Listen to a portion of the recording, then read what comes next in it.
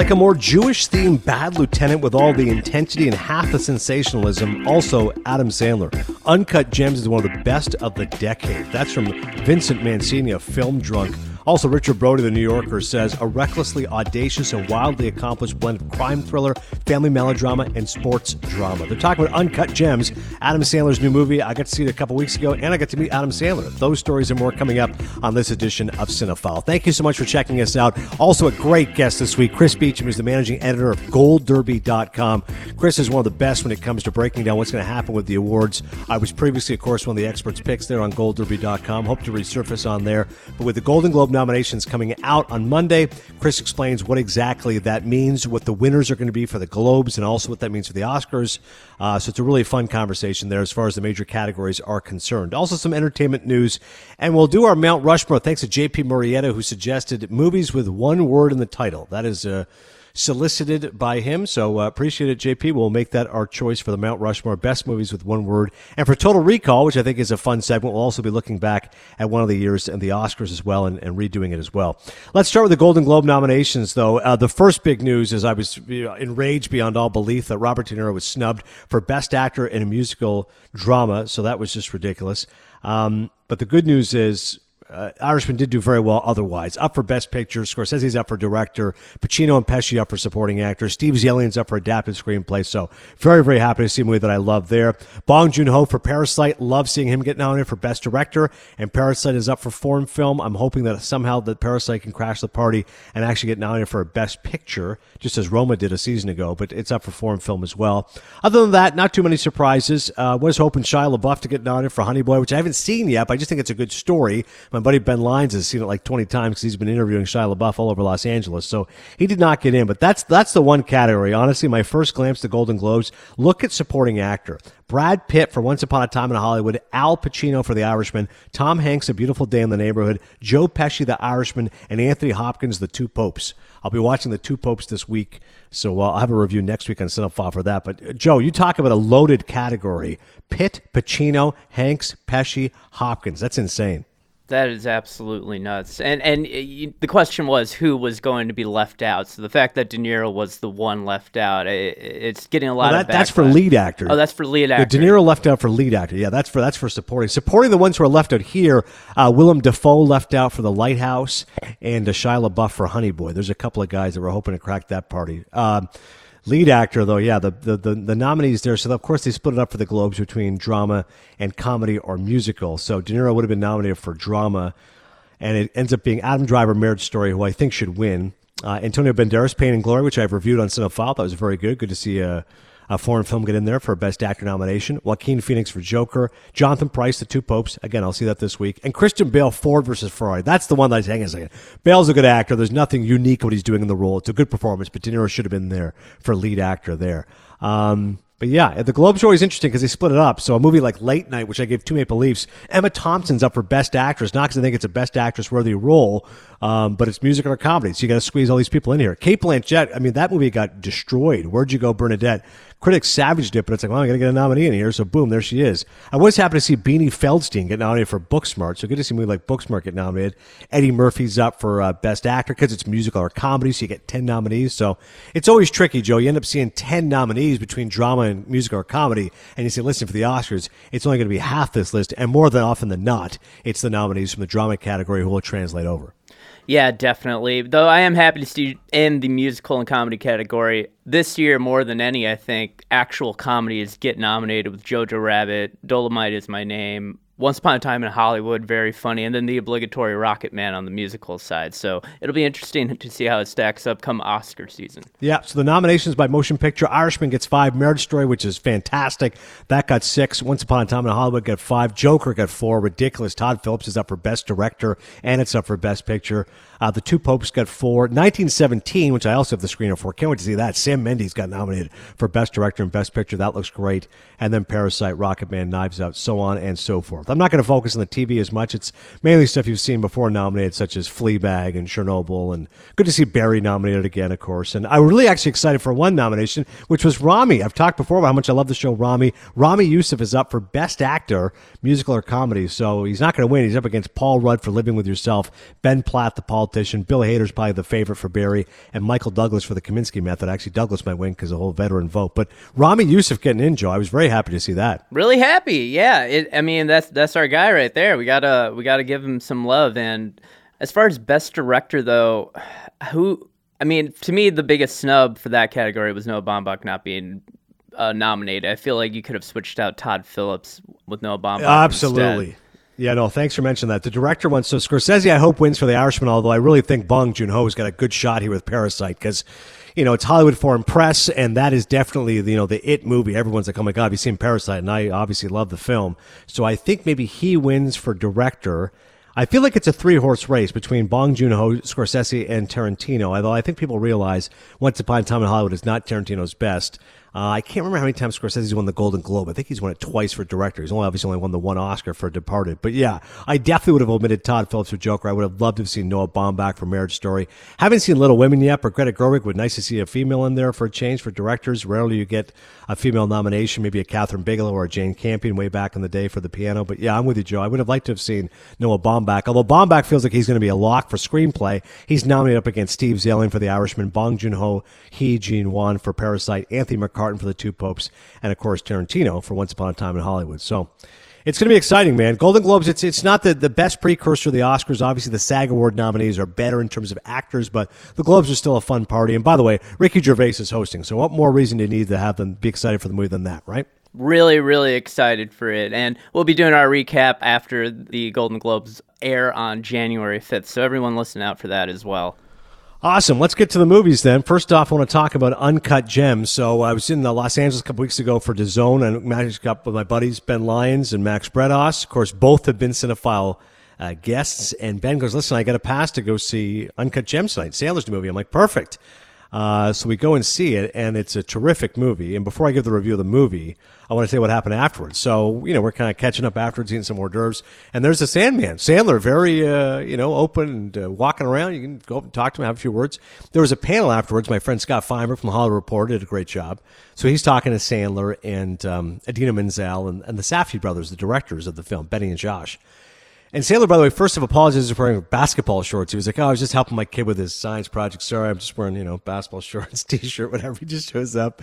But he was fine with the panel. He just kind of spoke about the role and how he got it. And obviously it's atypical for him. And for those who are unaware what the story's about, he plays a jewelry store dealer who is just completely becoming unhinged, and his life's just falling apart, careening out of control. He's got an insane gambling problem. He's ripping people off left and right, and he's in the midst of a divorce with his wife. His girlfriend's causing him stress. He's just got 1,000 things operating against him. And he said he was reluctant to do it first, but the Safdie brothers kept bugging him, and his agent were like, "Oh, come on, you're going to love these guys. They're Jews from New York who play basketball." And Sandler's like, "Great, these are the people who are always hounding me now. My Jews from New York who play hoop." But he said once he saw the script and he got into it, he really enjoyed doing it, and he's gotten some of the best reviews of his career for the movie. So before I talk more about the film, Sandler's there, and I just went up to him and go talk to him. And I didn't know what to say, because to be honest with you, I'm not crazy about Waterboy and all that stuff. Billy Madison, I know everybody else my age loves it, but I really don't care about it. I just love Punch Drunk Love. But I went up to him and I just said, "Hey man, I used to work at ESPN, and I thought you really nailed all the sports stuff, playing a gambling addict. Like, there's a lot of people out there, I'm sure, are like this. So you really kind of nailed that whole sports theme of it." He's like, "Oh no, thanks man, I appreciate it." And before I went up to talk to him, there's a guy who recognized me who was like, "Hey, you're from Toronto, right?" I'm like, "Yeah, you're Canadian." "Oh, I know you are, good." And he goes, "I want to get a picture with you and Adam Sandler." I'm like, "Great." So it's me, this guy I just met, and Adam Sandler, and the guy got somebody else to take the picture. And then afterwards, I have to ask this guy who I just met. I'm like, "Hey, I'll give you my number. Can you text me that picture of Adam Sandler?" And then, of course, I cropped him out on my Instagram and my Twitter of me and Adam Sandler, which is terrible. But honestly, I just met the guy. I'm glad that he's a fan. I appreciate him watching. So that was my moment with Adam Sandler.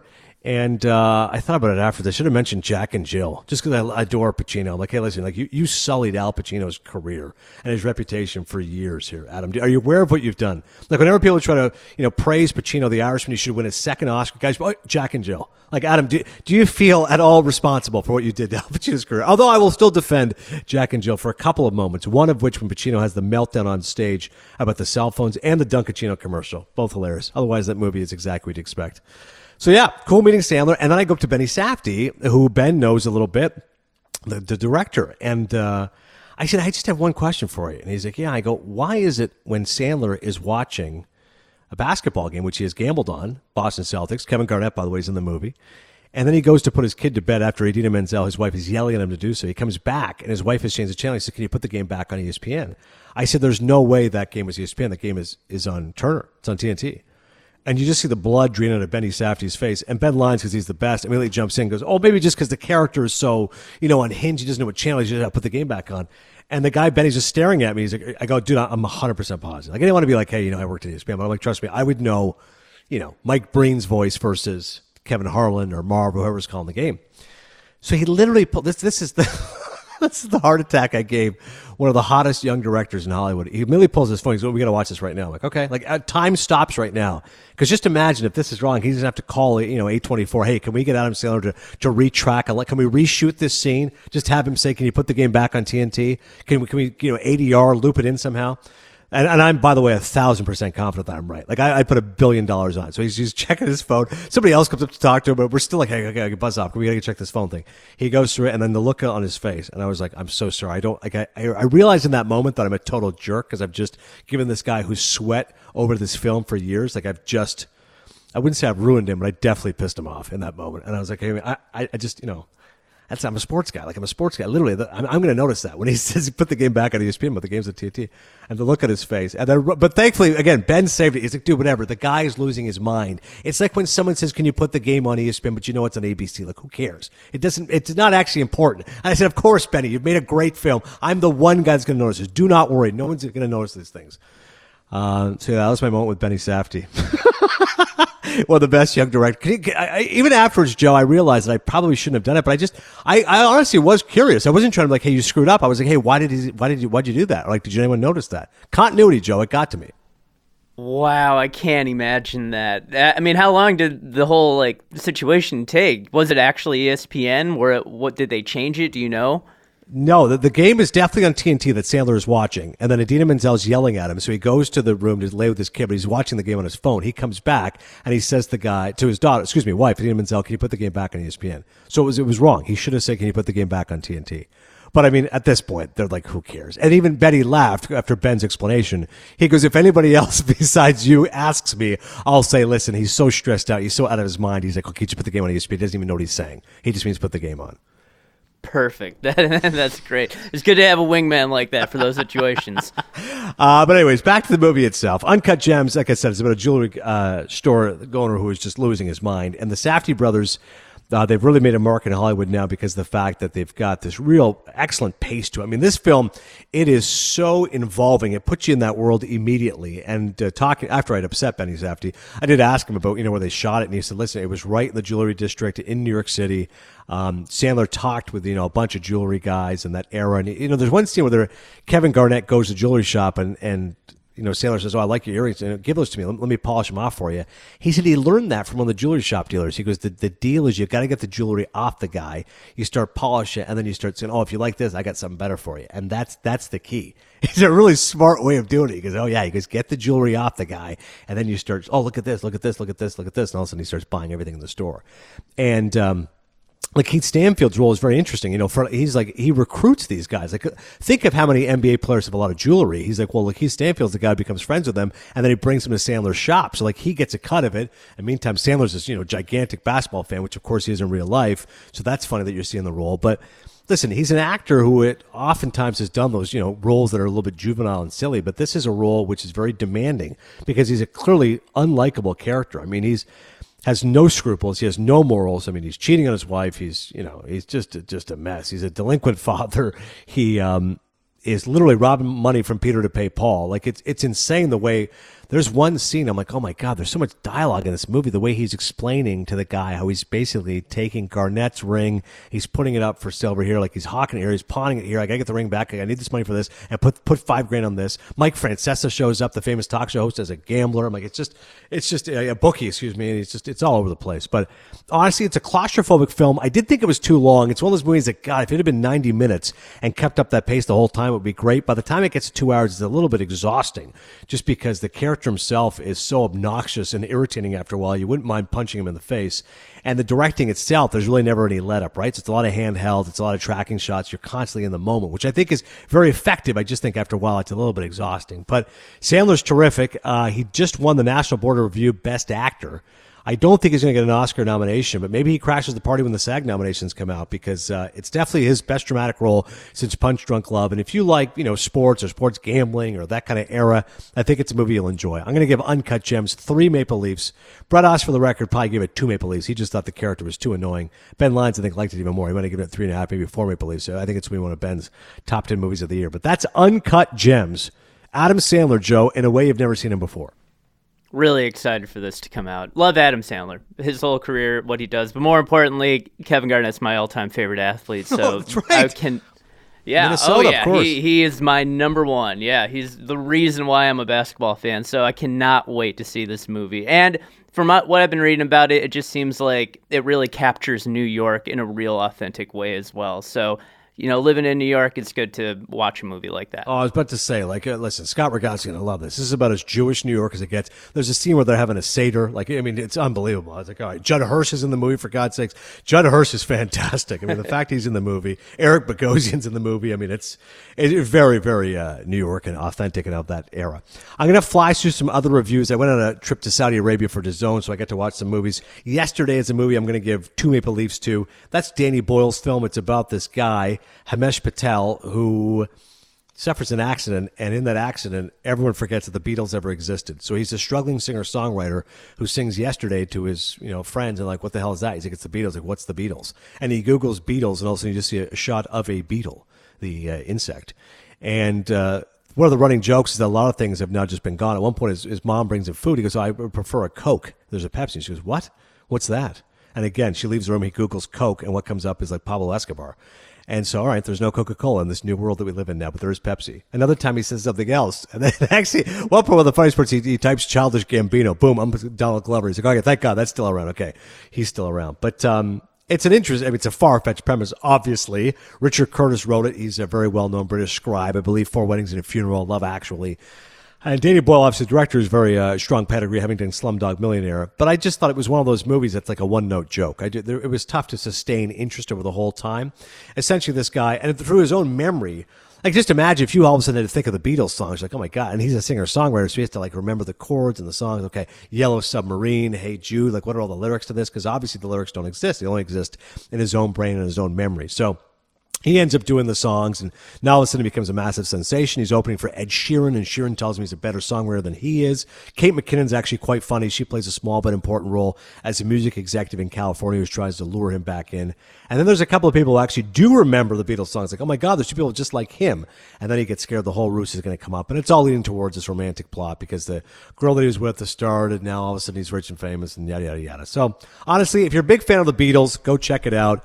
I do think Danny Boyle, Richard Curtis have made better films, but it's charming enough, and obviously a great soundtrack. So 2 Maple Leafs for Yesterday. Joe, do you have any interest in seeing this? Are you a big Beatles fan? I'm a huge, huge, huge Beatles fan, but I can't think of what a world that I would want to live in less, which would be a world without Coke or a world without the Beatles, and really it's a toss-up there. A good line by Joe, and by the way, his stand-up is coming up. My friend Dallin Cuff, who messaged me, he's like, dude, I got to hear Joe stand up. Don't worry, it's coming. We're going to save the best for last, so that will be coming at one point in time. Couple of movies real quick here. Stockholm, because I love Ethan Hawke, Claire Atkins, Dan Roberts, shout out. They also love Ethan Hawke as much as I do. It's a movie called Stockholm, a poor man's Dog Day Afternoon, if you will. Stockholm Syndrome, of course, is what the title is named after. He plays a bank robber set in the 70s, and that's what it is. It's a bank robber movie. It's like 90 minutes. I love the fact it was nice and tight. He's terrific as always. I like the fact that he's very laconic. Like you picture him in like Richard Linklater movies. Here he's more of a hair trigger. Here he's channeling Pacino's Sonny and Dog Day Afternoon. You got Ethan Hawke just losing his mind. He's unhinged. He's screaming. And of course, the whole idea of Stockholm Syndrome is that the person who's captured starts to identify with the person who has captured them. So Noomi Rapace plays Bianca Lind, who ends up being attracted to Ethan Hawke, even though she's been captured by him. Mark Strong plays his accomplice as well. And, it takes place in the Stockholm Bank. Lars Nystrom is the character played by Ethan Hawke. It's written and directed by Robert Boudreau. If you like Ethan Hawke, I would check it out. It's obviously a very small budget, just basically that one location, which is the bank. I don't think it offers much new to the bank robber genre, but I think it was accurate, and certainly you can feel the intensity, and it's a good actor showcase for Ethan Hawke. I'm going to give that 3 Maple Leafs because I'm a big fan of his. And one more, Stan and Ollie. This is a Laurel and Hardy movie. Steve Coogan and John C. Reilly.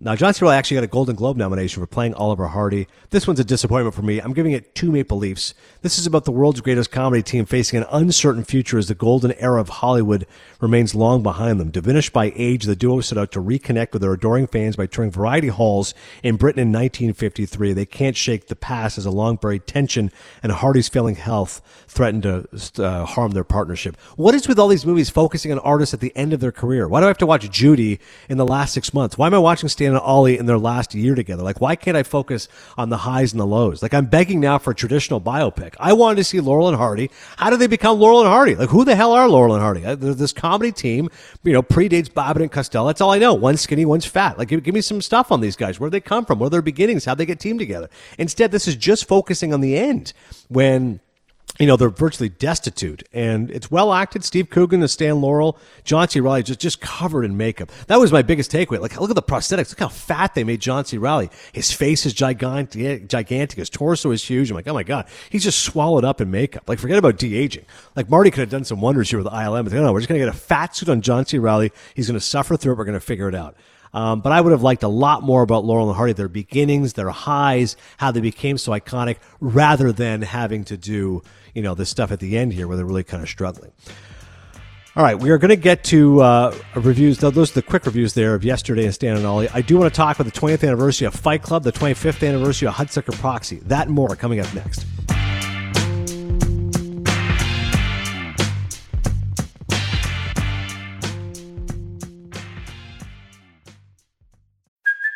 Hey, it's Kaylee Cuoco for Priceline. Ready to go to your happy place for a happy price? Well, why didn't you say so? Just download the Priceline app right now and save up to 60% on hotels. So whether it's Cousin Kevin's Kazoo Concert in Kansas City, go Kevin, or Becky's Bachelorette Bash in Bermuda, you never have to miss a trip ever again. So download the Priceline app today. Your savings are waiting.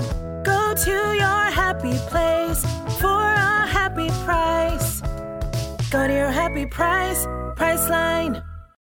This episode is brought to you by Shopify. Whether you're selling a little or a lot, Shopify helps you do your thing, however you cha-ching. From the launch your online shop stage, all the way to the we just hit 1 million orders stage. No matter what stage you're in, Shopify's there to help you grow. Sign up for a $1 per month trial period at shopify.com/special offer, all lowercase.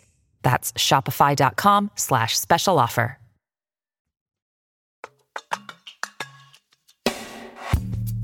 The first rule of Fight Club is do not talk about Fight Club. The film came out October 15th of 1999. An insomniac office worker and a devil-may-care soap maker form an underground fight club that evolves into something much, much more. I gotta admit, I missed the boat on this one. I remember when it came out 20 years ago, I was in college. I was in my second last year, I believe, at Ryerson. And sometimes you get poisoned by the people you're with. And I remember I saw it with a couple of people who were not as crazy about it, and I thought it was good but not great. And my roommate, Jay Natch, John Adeline, the best, he loved it. He was like, dude, this movie is unbelievable.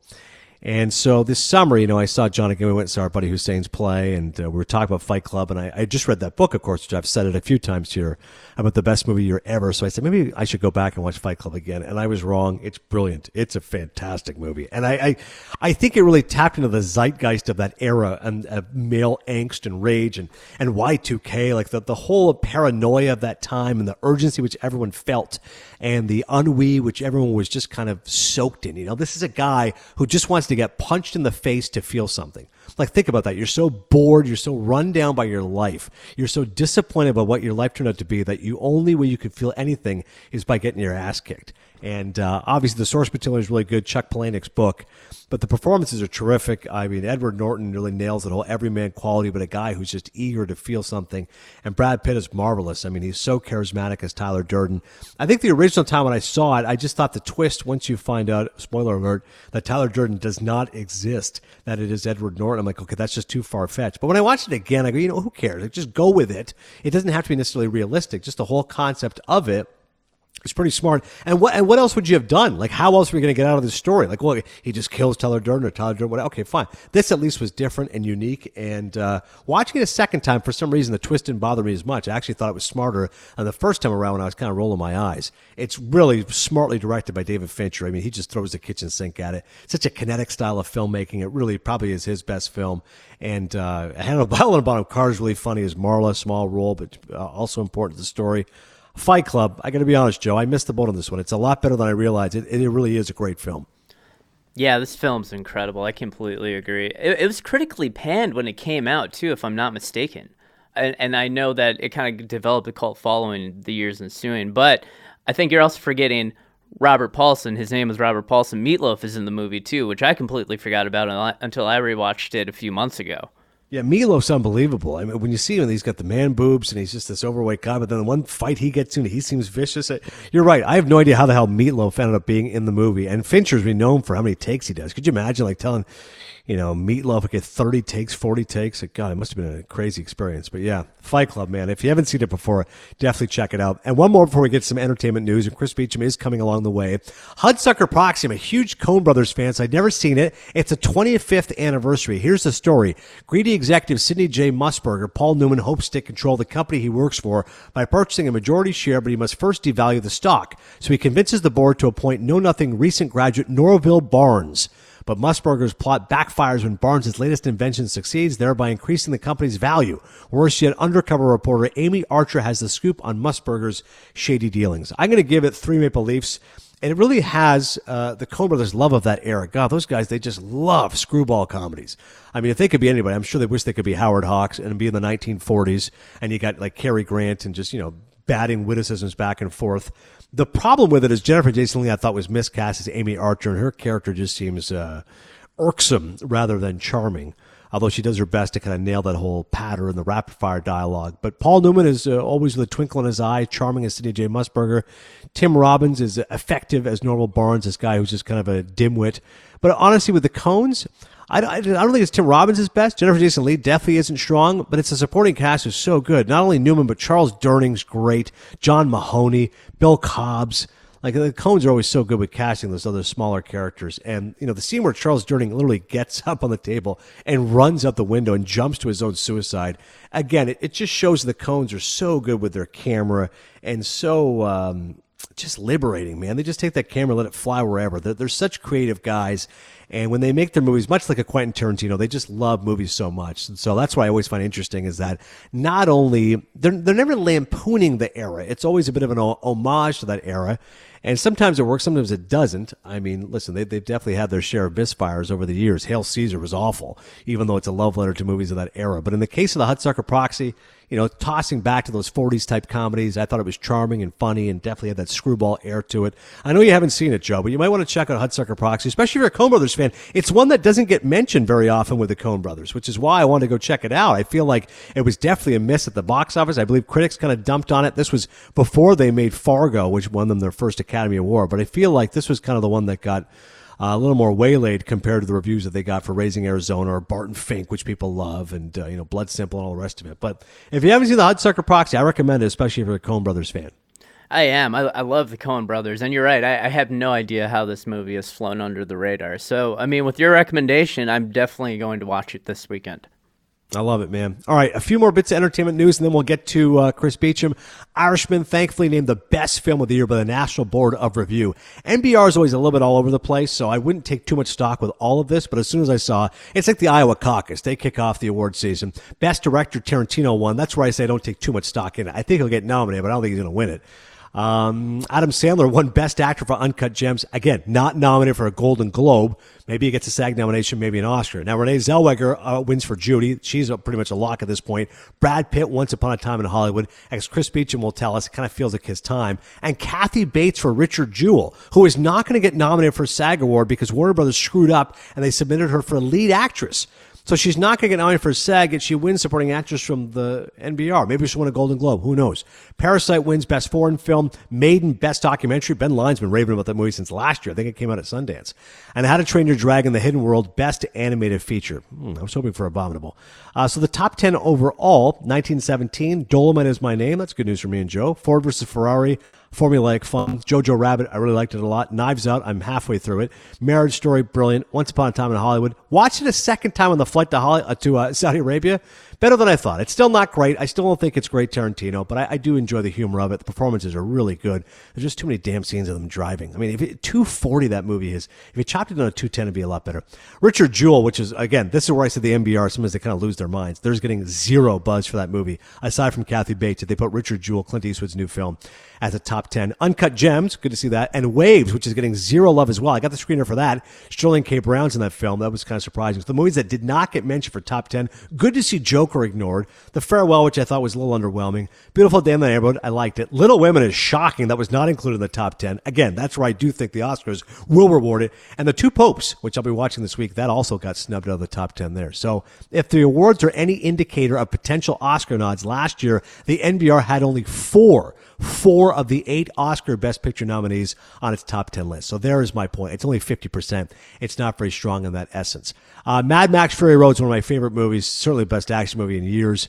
George Miller, it's been 4 years since he debuted that film. AV Club, by the way, called it the film of the decade. He's taken pains over the years to assure panicking hordes who have allowed themselves to become addicted to his high-octane brand of storytelling. His next film is in the works. He's also made it clear, as a 76-year-old auteur, he doesn't feel especially beholden to letting the market dictate which movie he'll actually make next. I mean, this is a guy who was responsible for Babe, Pig in the City, which is unbelievable. Recent news, his next project will be neither shiny nor chrome, but focusing on a mysterious Idris Elba, Tilda Swinton starring project titled 3,000 Years of Longing. He's not giving up any plot details. He did go so far as to taunt us all by dubbing it the anti-Mad Max. It's almost the opposite of Fury Road. It's almost all interior. There's a lot of conversation in it. There are action scenes, but they are by the by. It's devastating, Joe. I want another Mad Max Fury Road. Me too. I mean, don't get me wrong. I loved Happy Feet. That's a guilty pleasure of mine. But Mad Max was just one of the best movies of the decade. It was so good, and I think everyone's clamoring for a number 2 to that. And on a somber note, happy trails to legendary puppeteer Carol Spinney, brought to life Big Bird and Oscar the Grouch on Sesame Street, dying at the age of 85. In addition to Sesame Street, Spinney voiced Big Bird in the Muppet movie, Oscar the Grouch and the Great Muppet Caper, and both beloved characters in 1985's Follow That Bird, 4 Daytime Emmy Awards, a Lifetime Achievement Award for his work on Sesame Street. Listen, you don't have to have kids like me, Joe. Everybody loves Sesame Street. Whatever age you were, we can all appreciate how great Big Bird and Oscar the Grouch. Carol Spinney, legend. You know, this kind of feels like Mr. Rogers in a way, too. You know, everyone just... He'll be missed, and we were lucky to have him for so many years. All right, now it's time for a special guest. I'll give you the bio first, then we'll bring him in. Chris Beecham, the managing editor for Gold Derby. He began closely following the Emmys and Oscars at age 8 by keeping journals of all the winners, nominees, and presenters long before the internet. He has hosted over 1,000 interviews, assisted many Emmy winners in choosing their episode submissions, including winners Ty Burrell, Allison Janney, Cynthia Nixon, Jim Parsons, and more. He builds Prediction Center events, scheduling all interviews, creating panels and events, plus keeping a close relationship with all studios and networks. He's a friend. He's great. Here he is. Hi, I'm your inner dream monologue, and you're fast asleep, so I'll be quick. Great job using the Colgate Optic White Overnight Teeth Whitening Pen before bed. When used as directed, it gives you a visibly whiter smile in just 7 days. So while I fly and talk to animals, you're removing teeth stains with ease.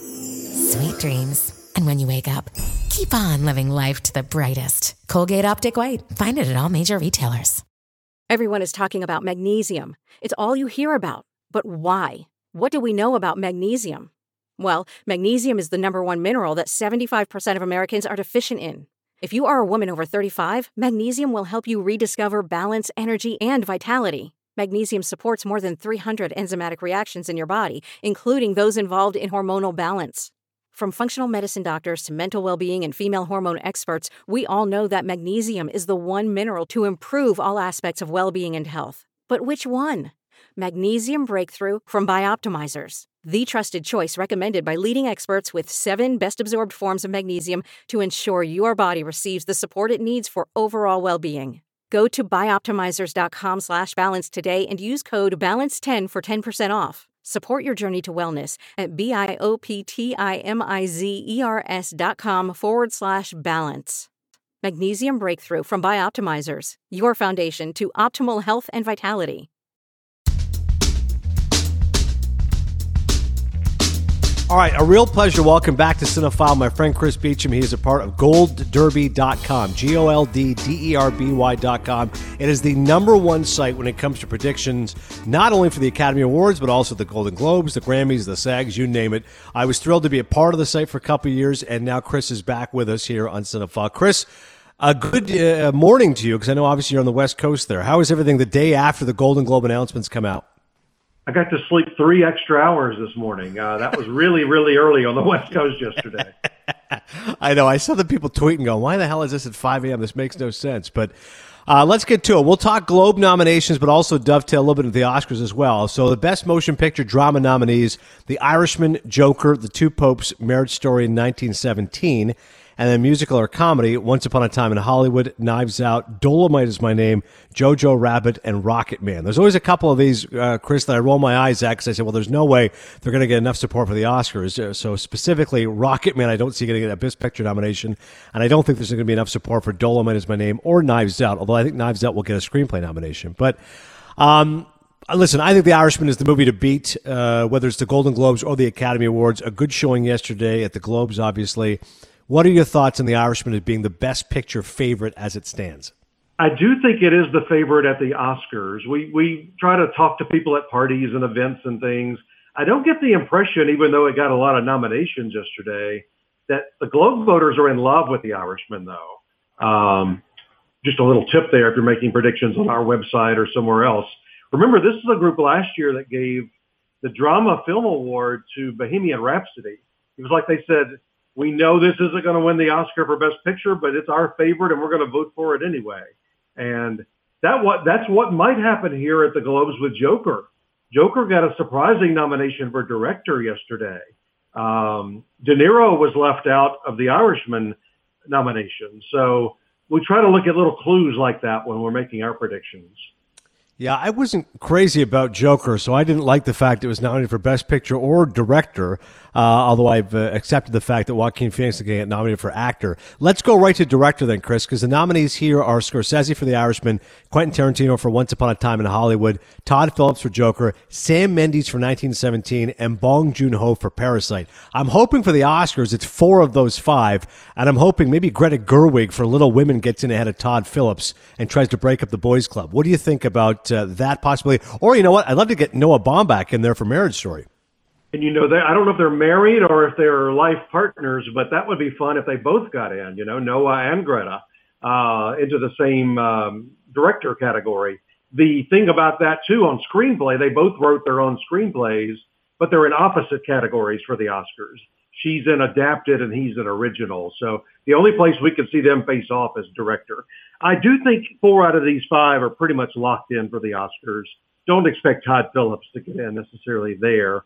Noah or Greta, I think, are the 2. One of those 2 will get in with these 4. The person to watch for at both ceremonies that people don't know much about is the Parasite director, Bong Joon-ho.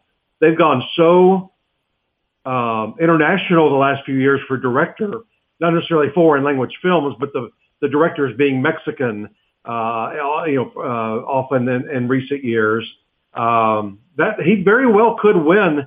Remember, because they do win foreign language film, let's say Parasite wins that at either the Globes or the Oscars, he doesn't get the award there. He goes up and accepts, but the only place he can actually win, he's also the screenwriter, but if he won director and foreign language film, he personally only gets 1 trophy.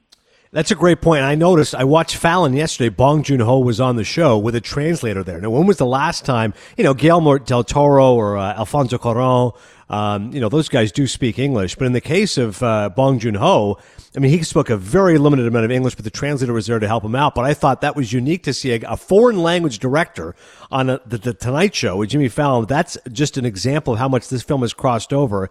And I'm with you. I'm really curious what happens with the DGA, the Directors Guild Awards, because I'm with you. I think that Irishman wins Best Picture, certainly at the Oscars.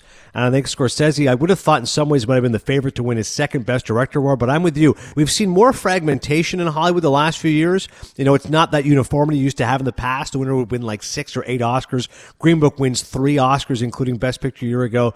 I think you might see The Irishman win, you know, maybe 4 or 5. Some of the other categories, production design, Thelma Schoonmaker, editing as well. But I'm with you. I think directing, the one to watch out for is Bong Joon-ho, because it's a way of rewarding a film which is really cut through. I mean, it's made over $100 million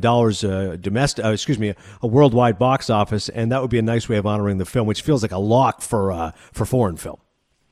Well, the other thing is, I talk to people, it seems to be that discovery movie of the year, the movie where you walk out of the theater and you call up your friends or you text your friends or family and say, boy, you got to go see Parasite. There's usually like one movie a year that's that discovery movie. Last year, it sort of was Green Book. I had many family members, when I would text them, I saw it about a month before it came out in theaters, and I would say, go see Green Book when it comes out at Thanksgiving. What is that? I've never heard of that. So Parasite seems to be that movie, the one that you want to share with people, the one that you want to tell people about. I completely agree, and it's the kind of movie, and you're right, Chris, you tell them, hey, listen, go see this. What's it about? I don't want to say anything. I don't want to spoil it. Just go see it, and you're going to love it. You think of, movies like Usual Suspects in the past, the less you know, the better it is. Best screenplay for the Golden Globes. Again, for the Oscars, there's going to be original screenplay and adapted screenplay. I think Baumbach's a lock, by the way, for an Oscar for screenplay, but let's just look at for the Golden Globes. It'll be Tarantino, Once Upon a Time in Hollywood, Baumbach for Marriage Story, Anthony McCartan for The Two Popes. Haven't yet had a chance to see that film yet, but I am excited to see it because it actually did well with the Globes, with Jonathan Pryce getting nominated, Anthony Hopkins as well. Parasite screenplay is nominated, and then the one that I hope wins the adapted screenplay, of course, Steven Zaillian, he won an Oscar for Schindler's List. I think Oscars-wise, like I said, Baumbach wins original, Zaillian wins adapted, but for the Globes and only 5 nominees, who do you like here? I do think this might be a Noah sweep throughout the season, winning at Writers Guild, winning here, winning at Critics' Choice, Oscars. He's never won before. He's one of those, they love to give at least one screenplay award every year to a writer-director, which he is. Of course, that could mean Tarantino as well, but Tarantino's got a couple already. Noah's never won. I think this might turn into a sweep for him. It's one of those, it almost feels like a play when you're watching it as well, and they like those kind of movies in screenplay. Very dialogue-oriented movie. Yeah. Do you agree with me that Zaillian will be the favorite for adapted screenplay at the Oscars? He is the favorite. The fun thing, like I mentioned before, if Little Women does well at the Oscars, let's say, 6, 7, 8 nomination range, which is not impossible, it's going to get things like costume design, production design, possibly score, Saoirse Ronan. So if that becomes a favorite movie we feel like for Oscar voters, and that narrative takes over where, hey, we could give Greta and Noah, husband and wife here, both give both of them Oscars, that would be kind of fun.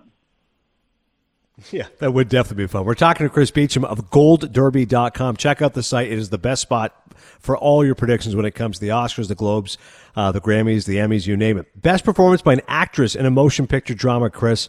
Zellweger's going to win. She's nominated for Judy. The other nominees are Charlize Theron for Bombshell, Saoirse Ronan for Little Women, Cynthia Erivo for Harriet. I haven't had a chance to see that yet, but I am excited to see the Casey Lemons movie. And Scarlett Johansson for Marriage Story. Musical or comedy nominees for actress. Of course, there's 2 categories for the Globes. There'll be just 1 for the Oscars. But musical or comedy, Awkwafina for The Farewell. I love seeing Beanie Feldstein get in for Booksmart. That made me happy.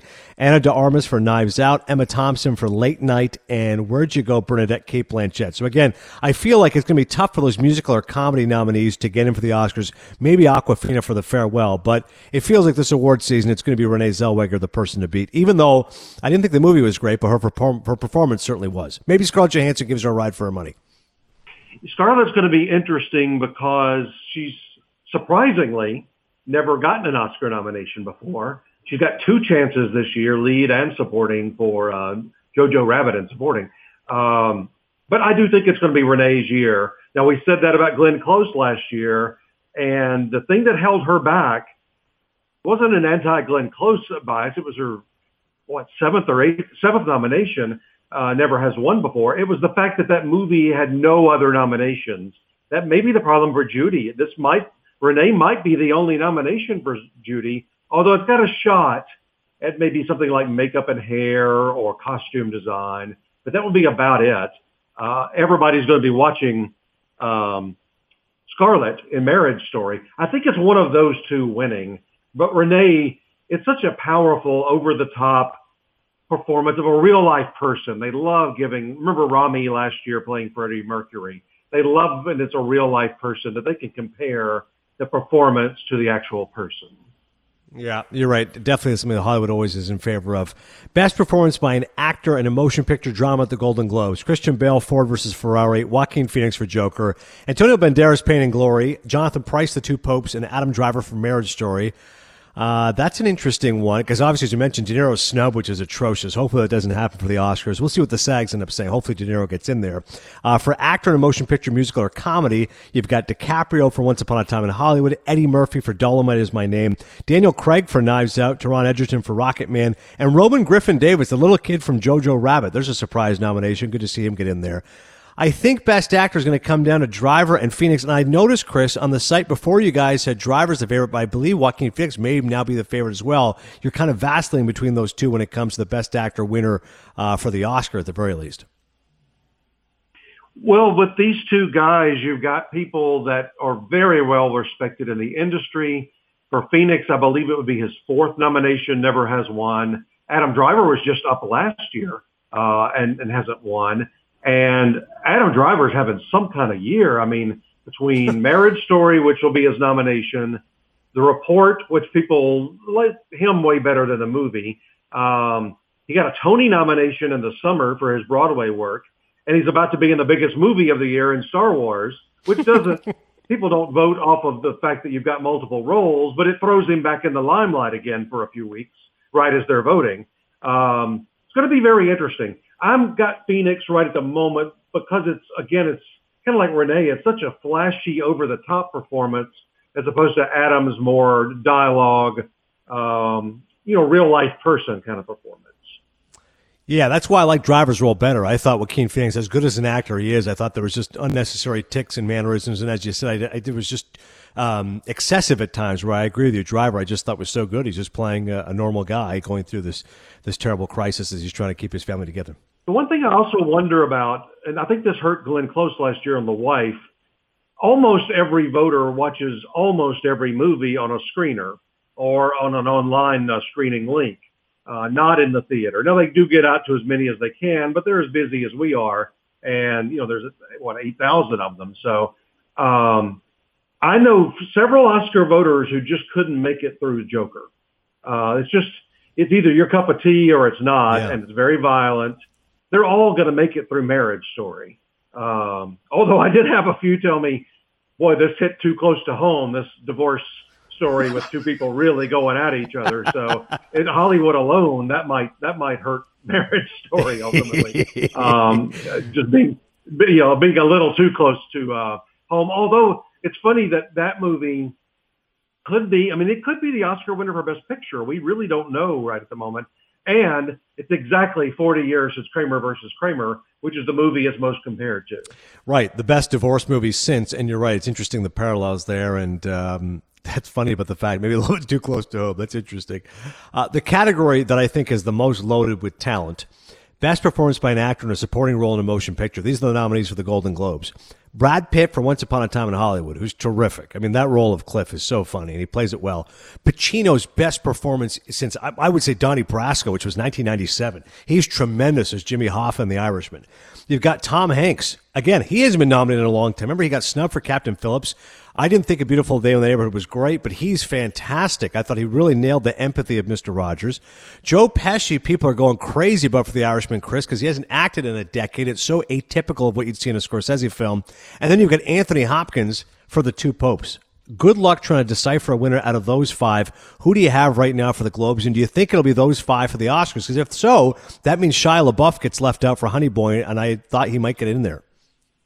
And Willem Dafoe gets left out for The Lighthouse, and Song Kang-ho, who just won the LA Film Critics, gets left out for Parasite. We don't know how it's going to all sort out. I've got Brad Pitt at the moment. It feels like his time. It feels like, to me, a George Clooney kind of a situation where Clooney was up that year that he won for supporting for also for directing and producing Good Night and Good Luck. So like A Good Year. Now, Brad doesn't have he's not involved in the producer side of Once Upon a Time, but that's where he's won his only Oscar, was for producing 12 Years a Slave. He's had several acting nominations and has never won. What I find interesting about this category, you reading off those names, other than Joe Pesci, they're all really leads for most of their career. And they're almost leads in these movies. You can make a case that they are supporting the person that is the lead. Tom Hanks is supporting Matthew Rhys. Al Pacino is supporting Robert De Niro. Brad Pitt supporting DiCaprio. Anthony Hopkins and Jonathan Pryce are basically co-leads. But I do understand why they're in supporting, because they are a tiny bit less on screen than and important to the storyline than the other people we just mentioned. I think it's probably going to be Brad Pitt or Al Pacino. Al Pacino's worst nightmare was that Joe Pesci start winning these critics awards, because if he had, you can overcome vote splitting within your own movie or your own TV show when you're the obvious person. Like Peter Dinklage always beats the other men on Game of Thrones. But it's much harder if the voters can't decide between the two. If they're hearing Joe Pesci's winning all these critics awards, but Al Pacino's got the bigger role, they're not sure what to do, and then suddenly Brad Pitt comes up the middle and he wins the thing. So that's going to be very, very interesting.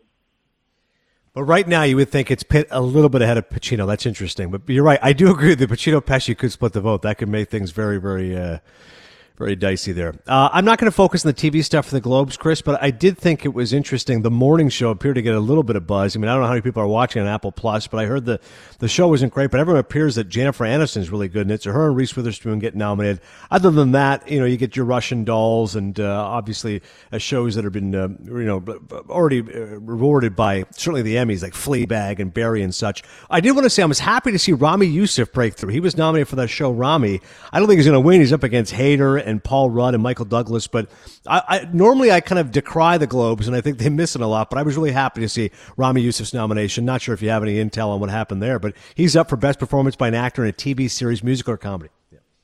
I actually do. About 3 days before the nominations, I moved him into my picks. I was one of the only ones, because I kept hearing, in response to Globe, we talked about Globe voters, with film, when we hear things from them too, on the TV side, it's usually not directly from them. They don't want to give away their votes, but they can't help, just like you can't help talk about your favorite stuff that year. And I kept hearing over and over, oh, look out for Rami in Comedy Actor. And so I moved him in thinking, well, I'm hearing this from people they don't have really a horse in the race, So it's not like I was hearing it from Hulu themselves. So I moved him in, and lo and behold, he got in. So sometimes my intel is on track. That's good to see, man. I was happy to see that. Last one here, as far as the major categories, supporting actress. I walked out of Marriage Story when I saw the New York Film Festival, and I said, well, Laura Dern's going to win an Academy Award. She was tremendous playing the divorce lawyer. Good category, though. J-Lo for Hustlers, Margot Robbie, Bombshell, Kathy Bates, Richard Jewell, which appears to be ignored except for Kathy Bates, and Annette Bening for The Report. Here's an example you were talking about earlier with Close. So a couple of movies with The Report and Richard Jewell, which appears to be these are the lone bright spots, Annette Bening and Kathy Bates. But I feel like it's Laura Dern's to lose. Although with the Globes, Chris, as you know, they love their stars. Maybe J-Lo wins the Golden Globe, but Laura Dern wins the Oscar. That's exactly what I'm thinking is going to happen. I think Laura is going to win most of the awards leading up, which is, most of the time at the Oscars, we kind of know who's going to win.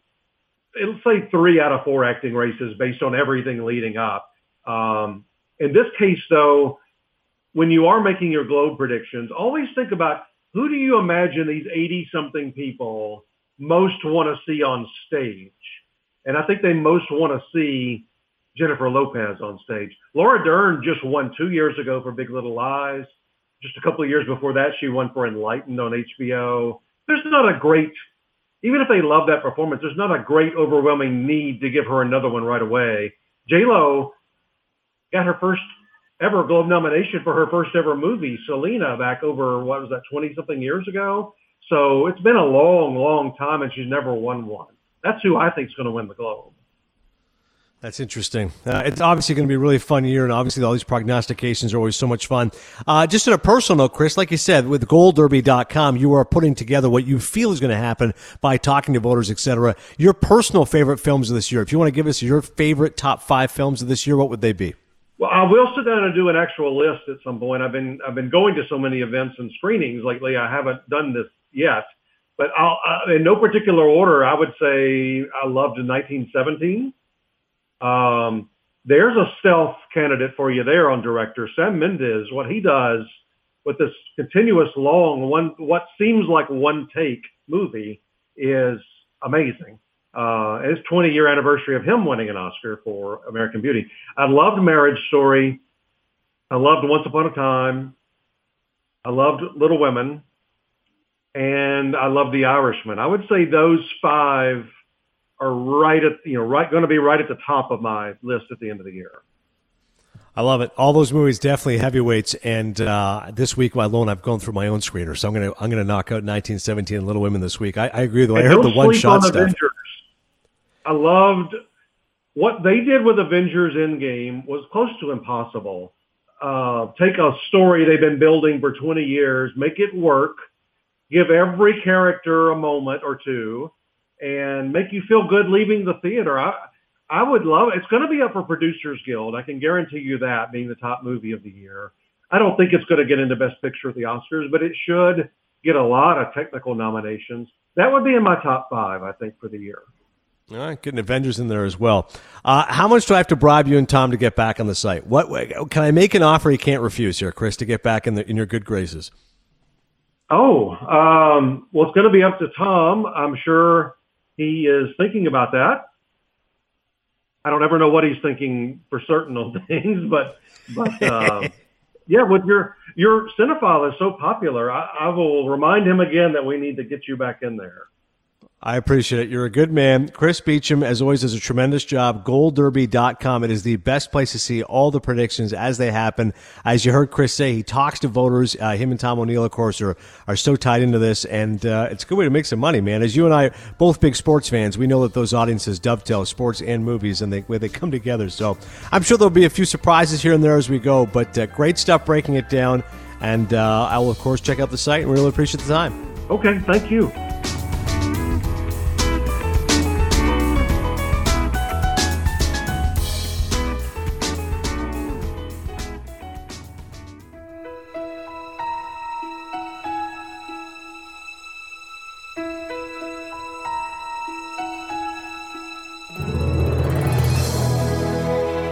Mount Rushmore. All right, JP Murrieta, longtime listener, Cinephile, wanted me to do this. Mount Rushmore one-word titles. This is insane. This is either the best or worst idea we've ever had. There's so many movies with only one word in them. This is I don't know why JP would do this to us. Like, I've got to do like 30 Mount Rushmores to make this happen. I'm just looking at this list and I'm baffled, but just for fun, what the hell, here we go. Casablanca, of course, a classic, Michael Curtiz film. We'll always have Paris. Louis, I think this is the beginning of a beautiful friendship. I mean, you got Bogart, you got Bergman, you've got Claude Rains, epic screenplay, which is being changed by the Epstein brothers of Day of the... Oh, it's amazing. Fargo, what the hell? I'm putting the Coen brothers in here, okay? There's a lot of other movies on here, but honestly, Fargo, as Gene Siskel said, and that guy, Gene Siskel watched freaking 5,000 movies in his life, for all we know.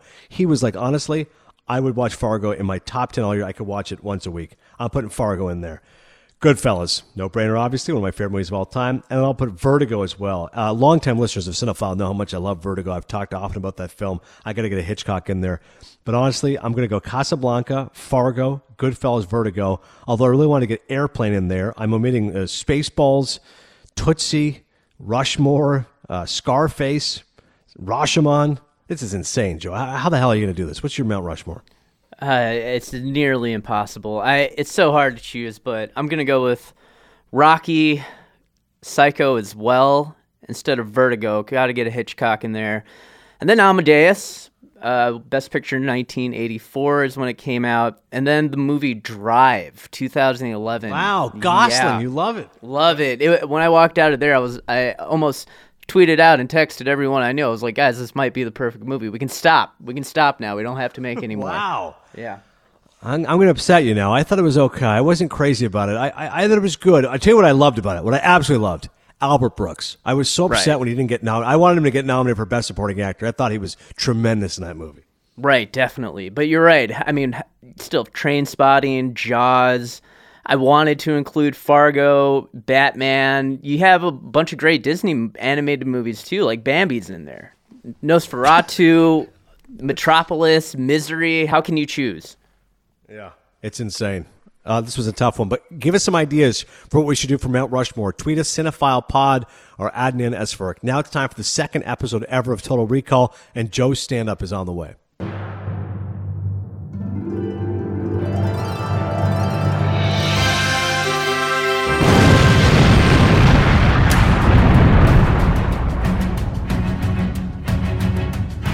Total Recall. All right, thanks so much. I don't know the name off the top, but somebody did tweet me and said, hey, I love the Total Recall segment. Can you do 1999 or 2004? So I took your advice. Thank you. You're going to tweet me again. I'll mention your name next time. But 1999 indeed is what you want me to do. So let's do it. And as soon as I saw the year, I was like, oh, now I know why you're doing it. Because that was the year, of course, that Shakespeare in Love won Best Picture, which was an atrocity. It should have been any one of these other movies. Elizabeth, Life is Beautiful, Saving Private Ryan, or The Thin Red Line. I would go with Life is Beautiful. I know it's a little bit sentimental, but I think it's a beautifully made film. It's touching and heartbreaking, and I love it. I know the answer should be Saving Private Ryan, although I do like The Thin Red Line a lot. Very poetic. But I'm going to go with Life is Beautiful. It should have won Best Picture. How about you, Joe? Elizabeth? You know, I'm actually going to go with Saving Private Ryan. I really like that Tom Hanks carries the movie. The only ridiculous part of the movie is when they're storming the beach and one of the soldiers gets his arm blown off. So he searches for his arm, picks it up, and then continues to storm the beach, which makes no sense, I guess, in the moment. I do remember that scene. Director, listen, Spielberg won. I don't know how you can go against him because, as you mentioned, that first 15 minutes is just incredible cinema. He was up against Peter Weir for The Truman Show. I remember he was nominated for Witness. Terrence Malick, Thin Red Line. Again, it was a very Malick film. John Madden, Shakespeare in Love. Come on, get out of here. And Benigni for Life is Beautiful.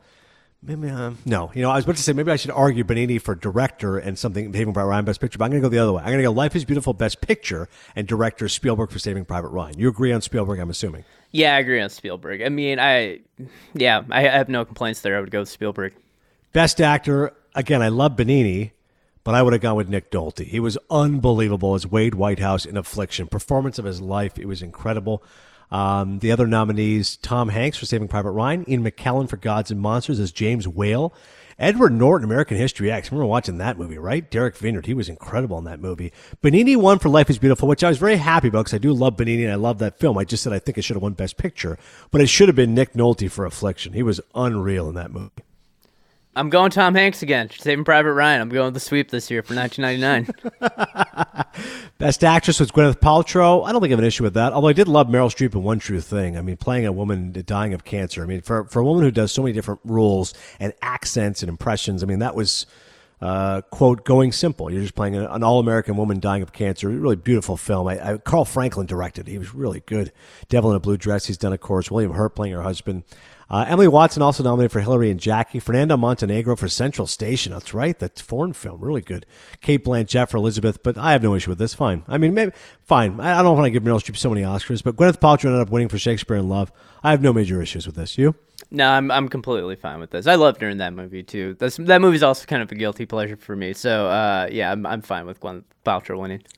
Supporting actor, they got it right. James Coburn won for Affliction. It was unbelievable as Glenn Whitehouse. Pop, abusive, alcoholic, vicious. And, of course, Coburn is a legendary actor. His last great chance to win an Oscar.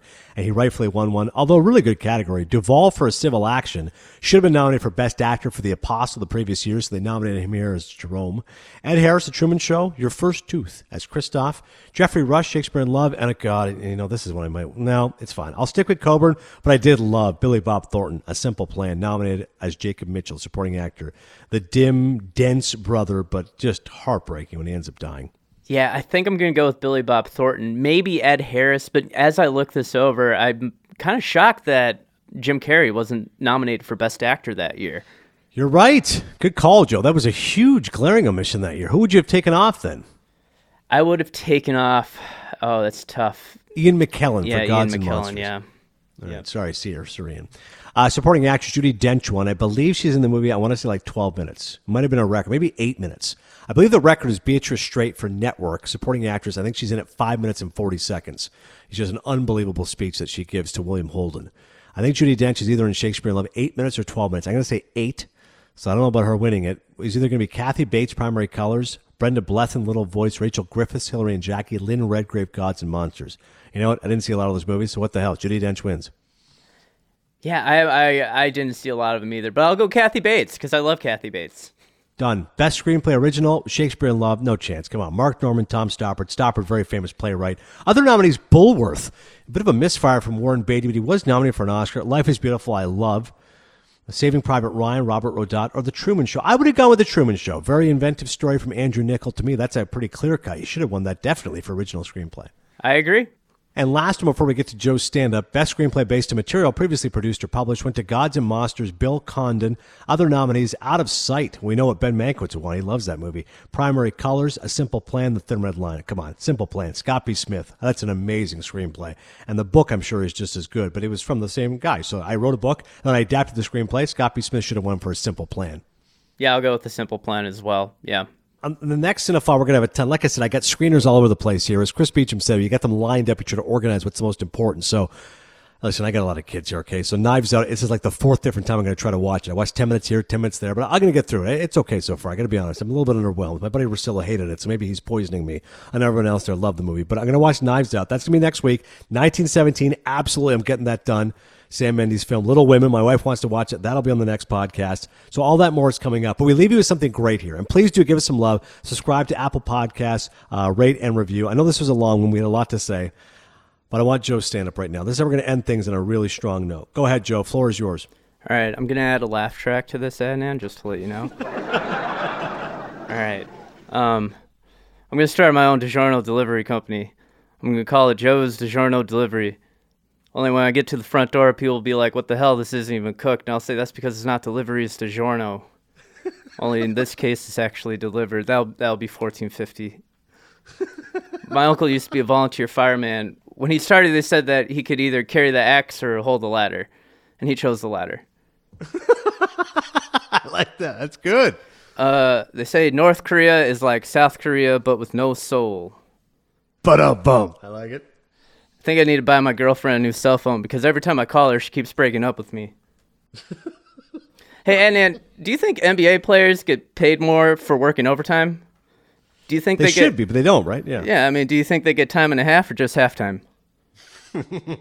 I like that. That's good for the sports audience. Say an apple a day keeps the doctor away, which couldn't be more true in my case because I use Apple Maps and I can't find my doctor at all. The maps are so counterintuitive. I love it. Maybe you got one more. Or you want to make this a segment? Oh, I think it should be a segment. Yeah. Oh yeah, I have like 1,400 of these. I'll give you one more. How about this? How does a hipster build a raft? How? With thriftwood. With thriftwood is the answer. I love it. You know what? We're going to make this a segment. Right after Total Recall, Joe's stand-up. Some great one-liners to end the show. Thank you so much to everybody for listening. Great stuff, man. We'll see you next time. And I'll see you at the movies.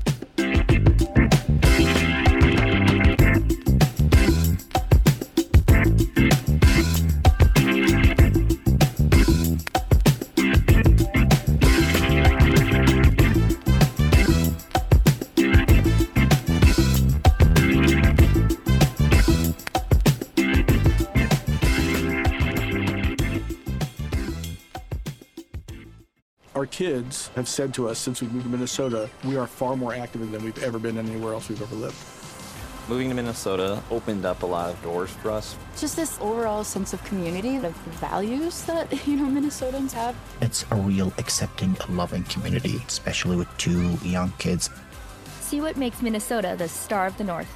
New residents share why they love calling it home at exploreminnesota.com/live.